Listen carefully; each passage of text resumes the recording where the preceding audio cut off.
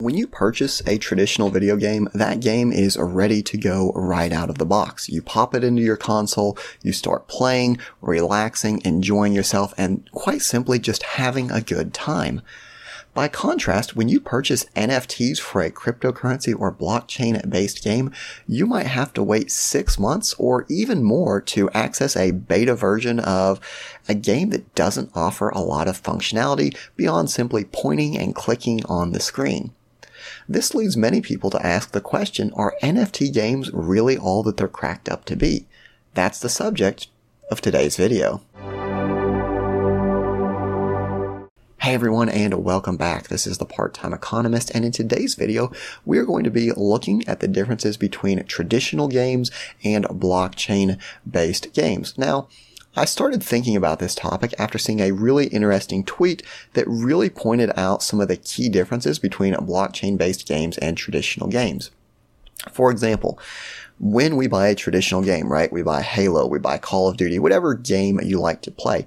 I mean, even if you buy a checkers or chess set, or Monopoly for that matter, you buy that game to have fun and to enjoy it. So, if you get Halo, and instead of an awesome gameplay experience, they've got a lackluster interface, it's buggy, it's glitchy, you're taking that game back and you are getting your money back because the goal is to have fun and enjoy it. You don't care if you buy a set of checkers and then 10 years later you sell it at a garage sale for double the price. No one does that. The goal is to have fun, and therefore the companies that make these games have to produce a fun, enjoyable product if they want it to sell. By contrast, NFT games, in many cases, offer a very simplistic interface. If you look at even the leading blockchain-based games at this point, you will see that the interface and the actual gameplay is far behind even 80s era games like Super Mario Bros. And in many cases, the gameplay is even less interesting than free Flash-based games that you can play online completely for free. So why do people invest into NFT games? There's the question.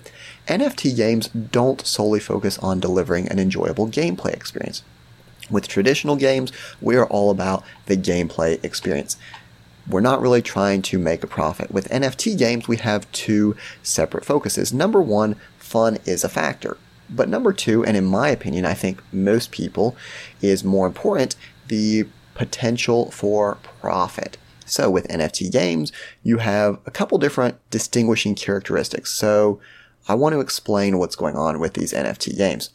Number one, NFT games are different than traditional games in that you own, and I say that in quotes because there are some questions about the actual ownership of NFTs, but you own your assets. So if I play Halo, if I play even a car racing game, those cars, those armors, those power-ups, all of these things that I have in the game, they don't actually belong to me. I use them when I'm in the game, but they're just for me. By contrast, if I'm playing Alien Worlds or Splinterlands, those assets, the tools, the perks, the power-up, the weapons, the armor, all of these things that I use in the game, they're not actually stored with the game. They are stored in my cryptocurrency wallet.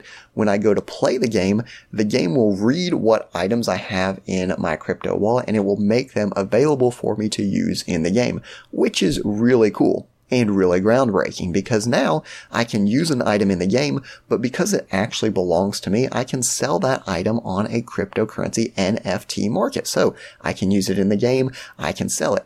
And on the surface, that's very revolutionary, it's very groundbreaking, and honestly, pretty cool. However, that definitely feeds into the profit motive for the game, because not only is this item that I have now something that I can use in the game, it is also something that I can sell for a price increase later on. So, if the gameplay isn't that good, but I can buy these NFTs low and I can sell them high, then I still might be happy with the game. The second characteristic of NFT games is that they generally reward you with some kind of ongoing profit for engaging in the game. So, if I play Splinterlands and I win a match, I get a little bit of cryptocurrency. If I mine on Alien Worlds, again, I get a little bit of cryptocurrency for doing that. So, with NFT games, there's really two separate ways of making a profit. Number one, continual gameplay. to earn those ongoing rewards. And number 2, buying NFTs low, usually at a pre-sale, and then selling them as the game becomes more popular. So the measure of success for an NFT game isn't strictly limited to the gameplay experience, which in my opinion is why you see a lot of these NFT games that don't have a great gameplay experience, because it's not really the primary focus. With NFT games, it's more a way of making money. And the idea here is that it's not going to be as fun as playing a traditional game, but it's also not going to be as miserable as traditional work. So let's say I'm earning $10 an hour playing a blockchain-based game versus $10 an hour working at a hardware store. Well, the idea is that I'm making equal amounts of money, but playing an NFT game, yes, it's not as fun as Call of Duty, but it's more fun than traditional work. So it's a worthwhile use of my time because I'm earning money, but I'm also having a small amount of fun with that. So we've already established that NFT games aren't really as interesting from a gameplay perspective as a lot of the traditional games. What I'd really like to show is that in many cases, NFT games sometimes can fail to deliver on that monetization potential as well. And again, I want to point out I'm not criticizing any specific NFT games, but I think there's inherent flaws with the profitability of many NFT games. The reason behind that, well, I'll speculate on that later on. Let's go ahead and look at some of the prices. So with Splinterlands, one of the leading NFT games, we see that the price of their in-game token went up to about 86 cents before falling down to about 13 cents. If we look at Alien Worlds, this one was all the way up to, it looks like here, 677 is the highest, at 693, and now it's about 10 cents. If we look at Aether, we can see a 98% drop. If we look at Colonize Mars, we see a 99.49% drop. So those are the in-game currencies. That's what you earn on an ongoing basis for playing the game. And you might say, well, even if that goes down, the NFTs, the tools, the assets that I have in the game, maybe they are going up as well. Not always the case. If we see here, Splinterlands, the Chaos Legion Booster Pack sale. All the way up here at $23, we're now sitting at $324. With, let's see, what's this? This is Alien Worlds. We have made it all the way up to, it looks like $645. Wow, $645. And now we're down to $144. If we check out Colonize Mars, one of their items, the rover, again, we made it all the way up to about 119. Now we're down to 971. So massive losses, not just in the in-game currency that you earn for playing on an ongoing basis, but also the assets, those NFTs that you purchase to play the game. And this is the really interesting thing about NFT games. The amount that you can earn in a game isn't proportional necessarily to how skilled you are. There's a small element of skill in it, but I would argue that more importantly is how much you've invested into the game.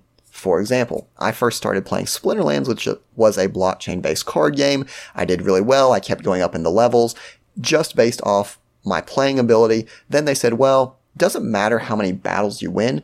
You can't move up to the next league and get higher rewards unless you buy a certain amount of cards. So it wasn't so much your skill, but you had to have skill and you've got to make a certain minimum investment. The same thing with a lot of these games. If you play Alien Worlds, the amount that you win from each mine is a function of how powerful your tools are. Again, how much money you've invested into the game. So you have to invest continually more money into the game to make any semblance of a profit. This is where things start to get tricky because on the surface, we would think we're going to invest money, we're going to make a profit, but here's where things get tricky. The only reason these NFTs have value is because for every seller, there has to be a buyer. Simple supply and demand economics there. So in order for me to have, if I've got a NFT for a game, the only way the value can go up is if someone wants to buy that from me. Now, there's only two reasons someone would want to buy that from me. Number one, they want to use it for the in-game experience. They want to play the game, in which case they will pay the price, they will purchase my NFT, and then they will play the game themselves. This would increase the demand and the price for my NFT. Since we've already established that a lot of the blockchain-based games don't have that awesome of a gameplay experience, rather what happens is people will buy the NFTs hoping that the price will go up. Again, it kind of sounds like speculation to me. not giving financial advice, but that's just what it seems like from my perspective. So as the price of these NFTs goes up, we've got to constantly have more people buying them. And if the team can't deliver that awesome gameplay experience, this is what we typically see. And again, it goes right back to the quote that I showed at the beginning of the video.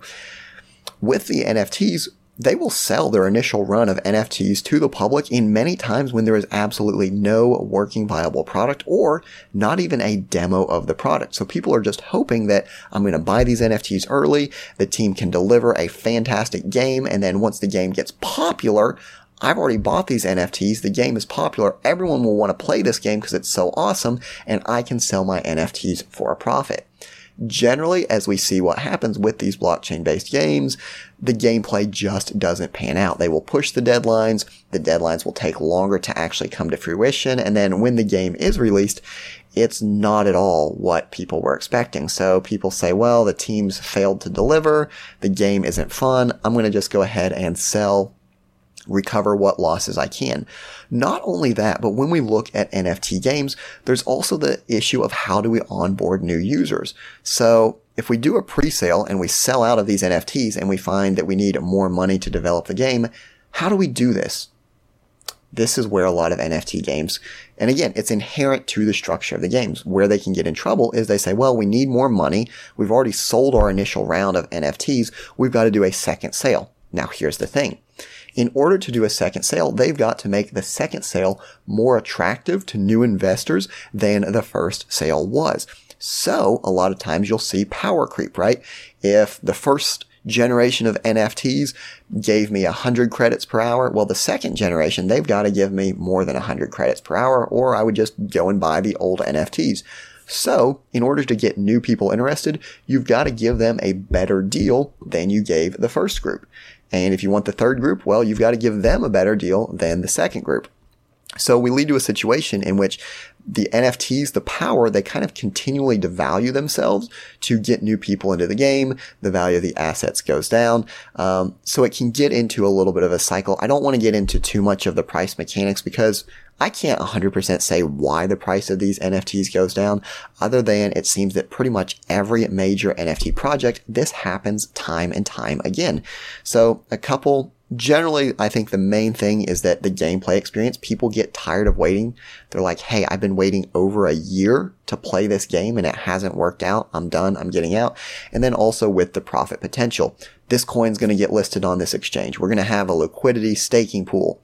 Your NFTs will go up in value, right? They will say all these things, but remember, the only way that they can go up in value is if you constantly have new people buying into the system. And if the only reason people are buying in is the hope of an asset going up, obviously that's going to turn into a bubble. Now, on the flip side, if your game is actually developing, if it's becoming more interactive, if it's becoming awesome, then of course people will want to purchase the NFTs because you have an awesome game, right? And that's your admission ticket to play the game. It ultimately comes down to the fact that once these NFT projects have sold their initial lot of NFTs, they already have that money. If the game kind of fizzles out, and again, you can see here, I just want to go ahead and go back here. You can see that this, for example, the Colonize Mars, the total value of transactions related to this, $11 million. Now, this didn't all necessarily go to the Colonize Mars team, right? Some of this is people trading among themselves, as far as I can tell, right? I'm not an expert on going through these analytics here, but still, that's a lot of money. Once that money has been generated, if the game fizzles out, the game fizzles out. You're just holding these worthless NFTs and hoping someone else will get them. So just kind of some of my thoughts here on NFTs. In general, why there tends to be a difference, because with these NFT-based games, you're not buying the game. You are buying the hopes, the dreams, the aspirations that the founding team sells you. And you kind of have to, right? Because if you wait till the project gets big, then all the early investors have already bought in. So you've got to take a gamble, you've got to take a risk and hope that the project you're picking is going to be the right one. You're hoping that the team is going to lead you to victory. And so often we see the case that the projects know this. They know that the only way to make money in NFT games is getting in early. So the bigger, the grander, the more elaborate of a pitch that they give you on that initial, the more likely you are to get in. And then once you get in, they've got their money. So Again, it's not saying that they're scams. It's not saying that they're rug pulls. It's just saying that there's an inherent disconnect, an inherent difference between the objectives of a traditional game and an NFT game. With a traditional game, you, the customer, are demanding an awesome gameplay experience that is ready to go, that you can have fun, that you can enjoy. With an NFT game, you are accepting the fact that the gameplay is going to be, in most cases, quite lower than a traditional game. And you're also accepting the fact that there's really no demonstrable product that you're getting at the start. And this is why I say NFT games are more an investment, because if it was a gameplay perspective, you would just wait till the game became popular and you'd say, you know what? Now the game's popular. It's awesome. I'm going to purchase in. The reason people don't do that is because NFT games, for the most part, are an investment. You are hoping that the team will develop the game. You're buying in early, getting these NFTs, and then hoping that as the game becomes more popular, you will sell them at a higher profit. There's a lot more I could go into with NFT games, of course. However, I do have to be careful what I say, because this is not by any stretch financial advice, but rather just an illustration of the different goals and objectives between NFT games and traditional games. Something to consider if you're considering looking into it. But as always, I would like to thank you for watching the video. I hope you found it useful, and I will see you next time.